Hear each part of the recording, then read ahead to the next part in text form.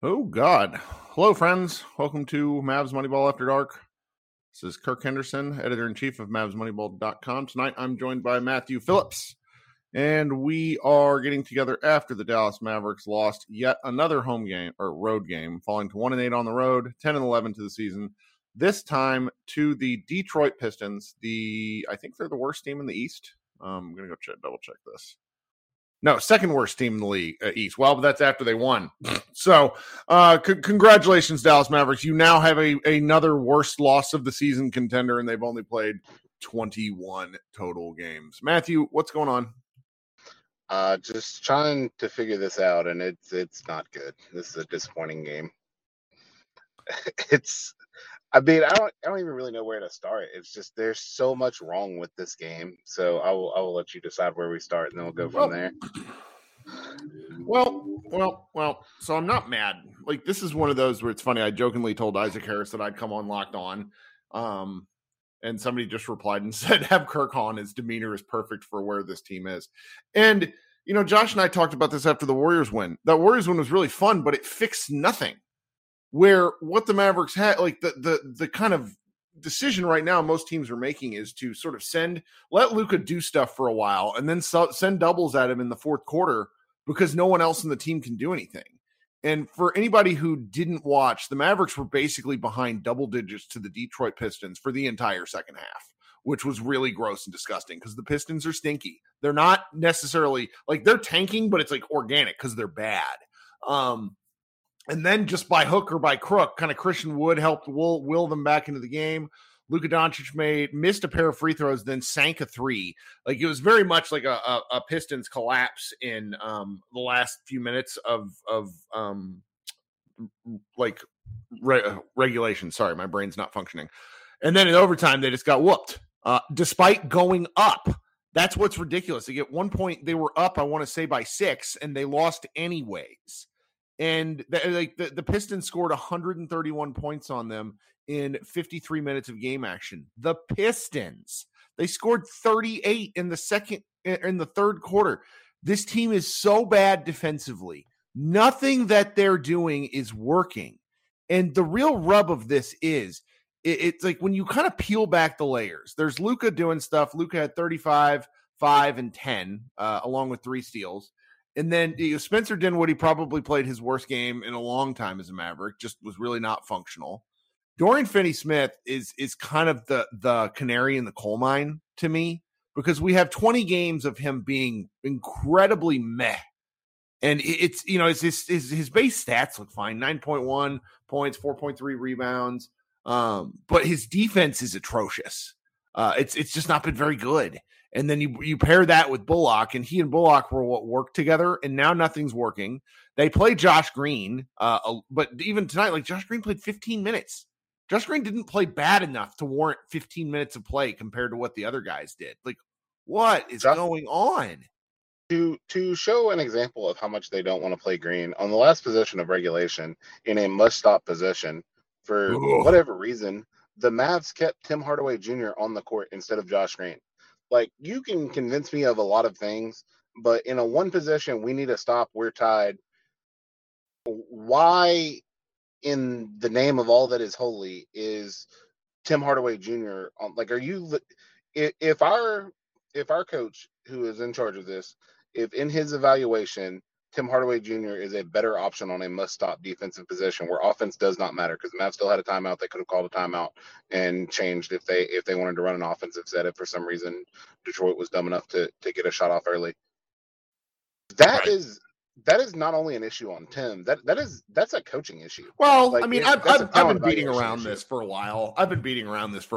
Jason Kidd is not the coach for this team. It's going to take them the entire season to realize it, and maybe into next season, because I keep thinking the Mavericks will pull out of this tailspin just because I think they sort of have to. Like, they just can't keep playing this mediocre league. But, like, Kidd is not the coach for this team. They don't run an offense. Their defense doesn't work. He doesn't look like he does much. I'm sorry. I'm tired of beating around the bush with it. It's not it. I can't wait to see whatever passive aggressive horse shit he says in the post game. There's always something. There was a pretty hilarious moment in the game where Derek Harper he's like, somebody's got to light a fire under this team. Somebody's got to get it going. Got to get him going. Somebody's got to light a fire. And they pan to the coach. They pan to Coach Kidd on the camera, and he's just sitting on his chair with his hands in his pockets. And I'm like, that sums it up. What I would think sums up this team is that there's an old saying: you hope for the best and prepare for the worst. Sure. I feel like the Mavs have done the absolute opposite of that. They have prepared for the best and just prayed the worst didn't happen.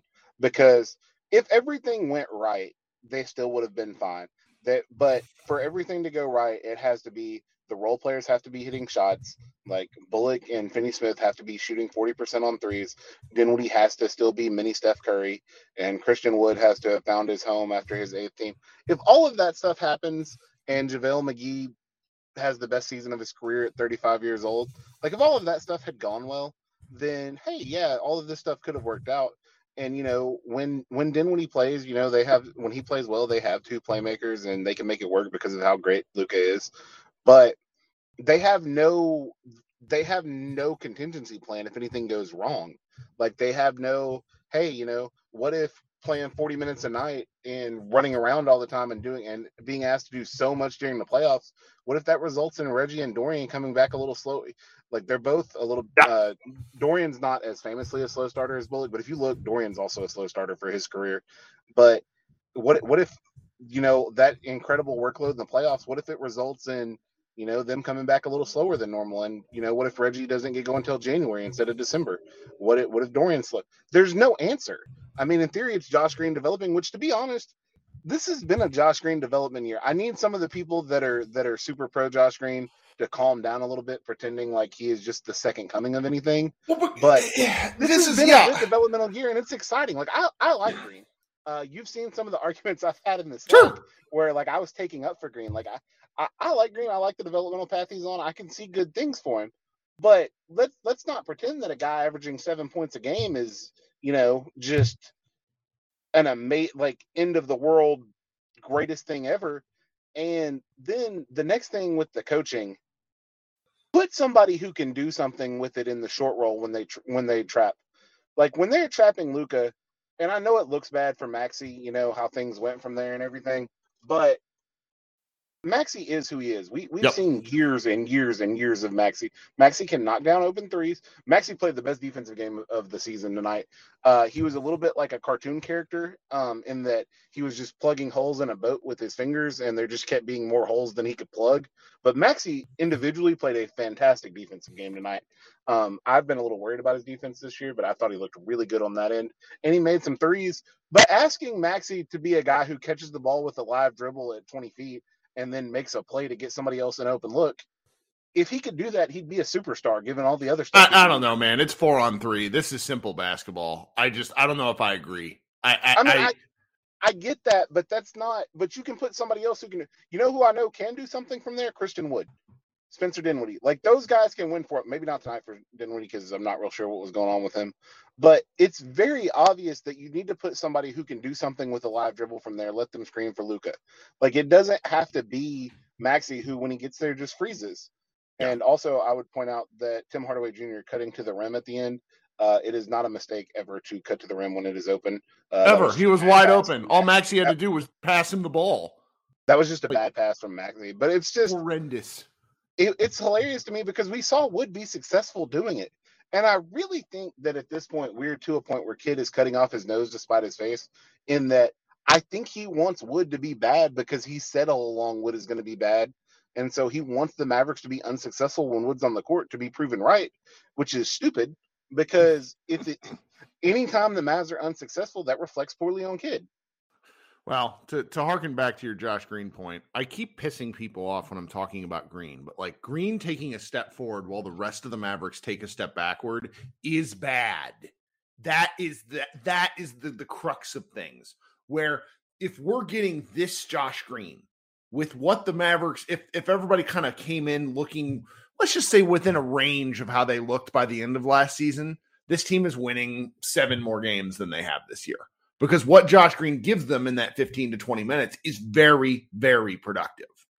And I just, I had a guy, I got into a little bit of an argument on Twitter tonight, and somebody basically responded because I'm trying to explain to people, I need you to go check out other teams' starting lineups. It is not normal to have guys that finish games with let's see here. Let's go through the Mavs starters. You have Dorian with 6, Powell with 7, Dinwiddie with 2, Tim Hardaway with 26, which frankly is an outlier game for Tim, and then Luka with 35. When you go through and look at what other teams do on average, you have the Suns who have Booker with 30, DeAndre Ayton 17, Miles Bridges 16, Cameron Bain 13, Cam Johnson 13, Chris Paul 9.5. Like, you have a team effort.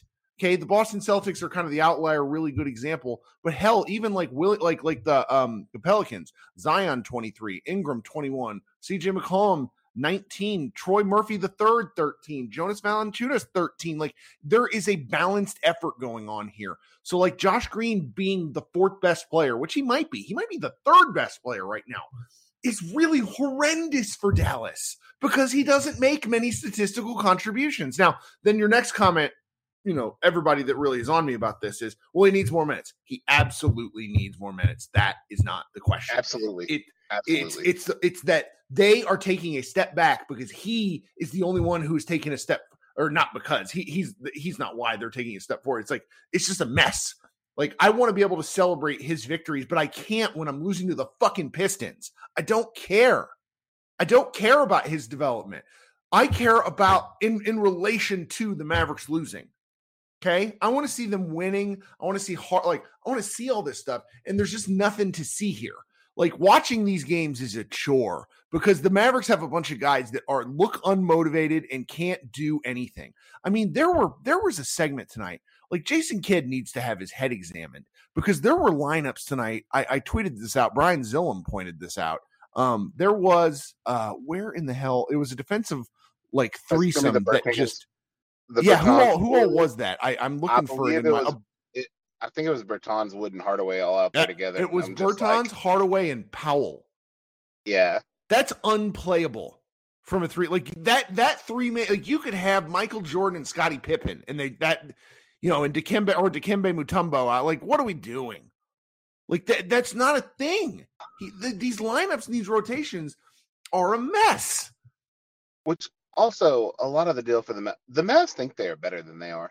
Like, at some point, well, Bill Parcells, I mean, I don't want to cross sports, but he was famous for saying, you are who your record says you are. And the Mavs still think of themselves as a Western Conference Final team, and I understand they are. And to be fair to Kidd, I should say he does deserve longer of a leash than this, but I don't see it as... He deserves longer of a leash, but it's like you have to kind of answer the question of, do you think Jason Kidd is why they made the Western Conference Finals? At one point in time, the Mavs were being out-rebounded 30-13 in this game. Ooh. That is nothing but effort. Like, you can say whatever, and I get that DCU is a good rebounder, and that Bagley is a solid rebounder, and that Jalen Duren and stuff, but this is the NBA. And to go along with that, I tweeted this in the middle of the game, which I don't really use Twitter that much, but JaVale McGee, it would be wonderful if we had signed someone that was, going to prevent us from being manhandled on the boards and stuff like that. This is a JaVale McGee game. If he can't block, which I know he didn't play and they made that decision before the game, but he plays 9 minutes a game. How does he need rest? Like, what sense does that even make? Like, this was a pure rest game for JaVale McGee. And it's weird because it's a pure rest game in a game that's a good matchup for him in the sense that they have guys like, it's predictable that we were going to get pounded on the boards. And that's specifically what you brought him in for, is for guys like Kevon Looney, who pounded us on the boards in the playoffs, and then guys like Isaiah Stewart, who are going to just outwork you on the boards. And he played basically none against Looney and the Warriors, and absolutely none tonight. And I fully admit I was one of one person on the Mavs Moneyball staff that was like, I want JaVale McGee. So you wanted, but what you wanted was not in defense to everyone involved here. What the Mavericks decided that they needed to do was to fix their rebounding problem. That is a good thing to identify. It's that you went and got a really not good player to do it, and then gave it. And so it's like, that is what it is. But like and then just not play. At this point, he can't be played, and it's like, it's so painful. It's really uncomfortable at this point because I don't like this is not fun for me.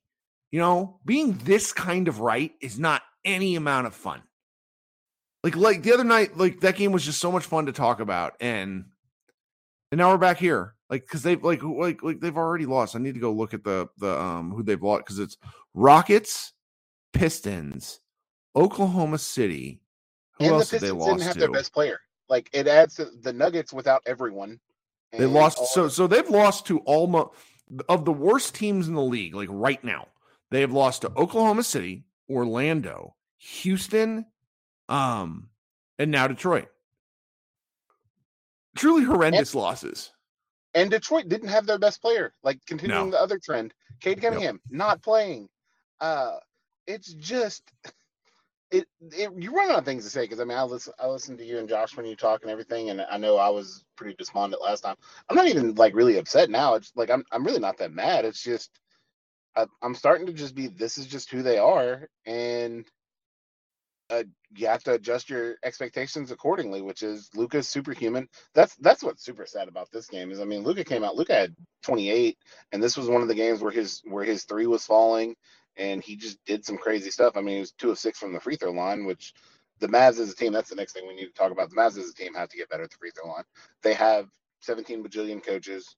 As far as I know, they bring back the same free throw coach every year.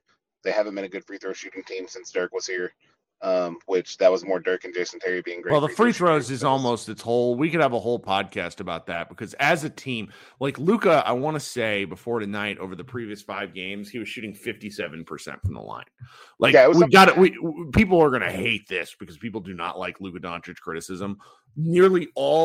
Almost all of the Maverick free throw woes falls to Luka because he shoots the most of them. He's shooting 11 a game.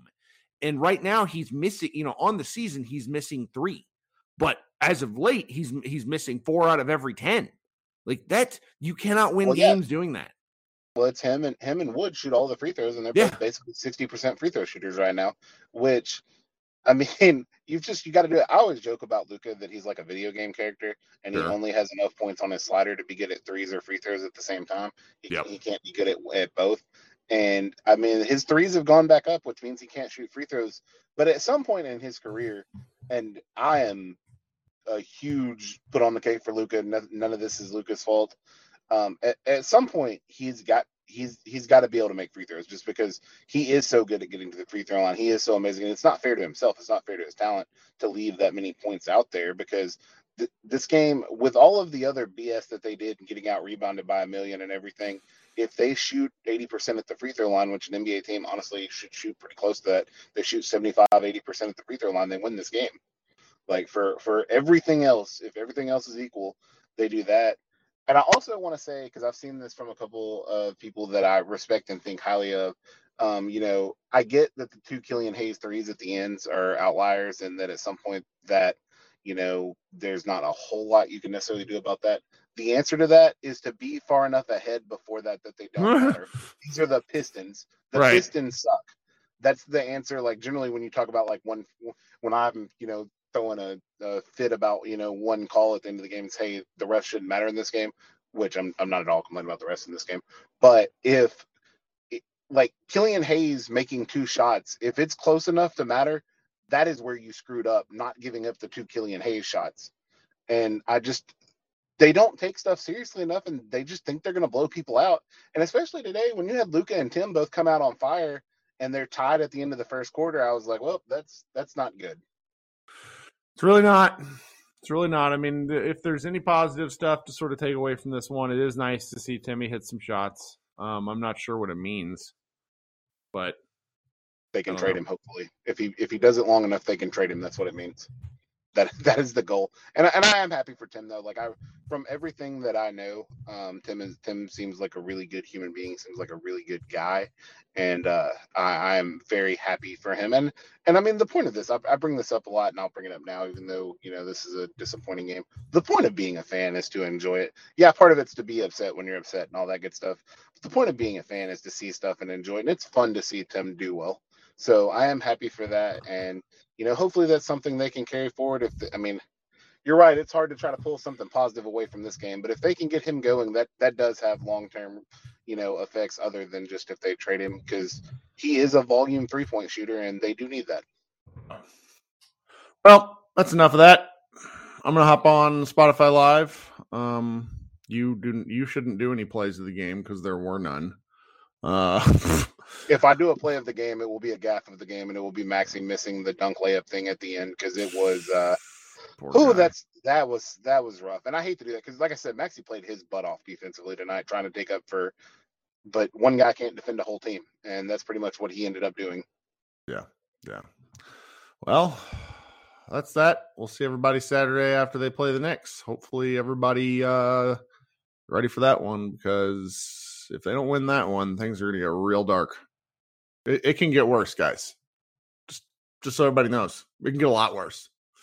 Kirk Henderson and Matt Phillips, thanks for hanging out. Talk to you soon.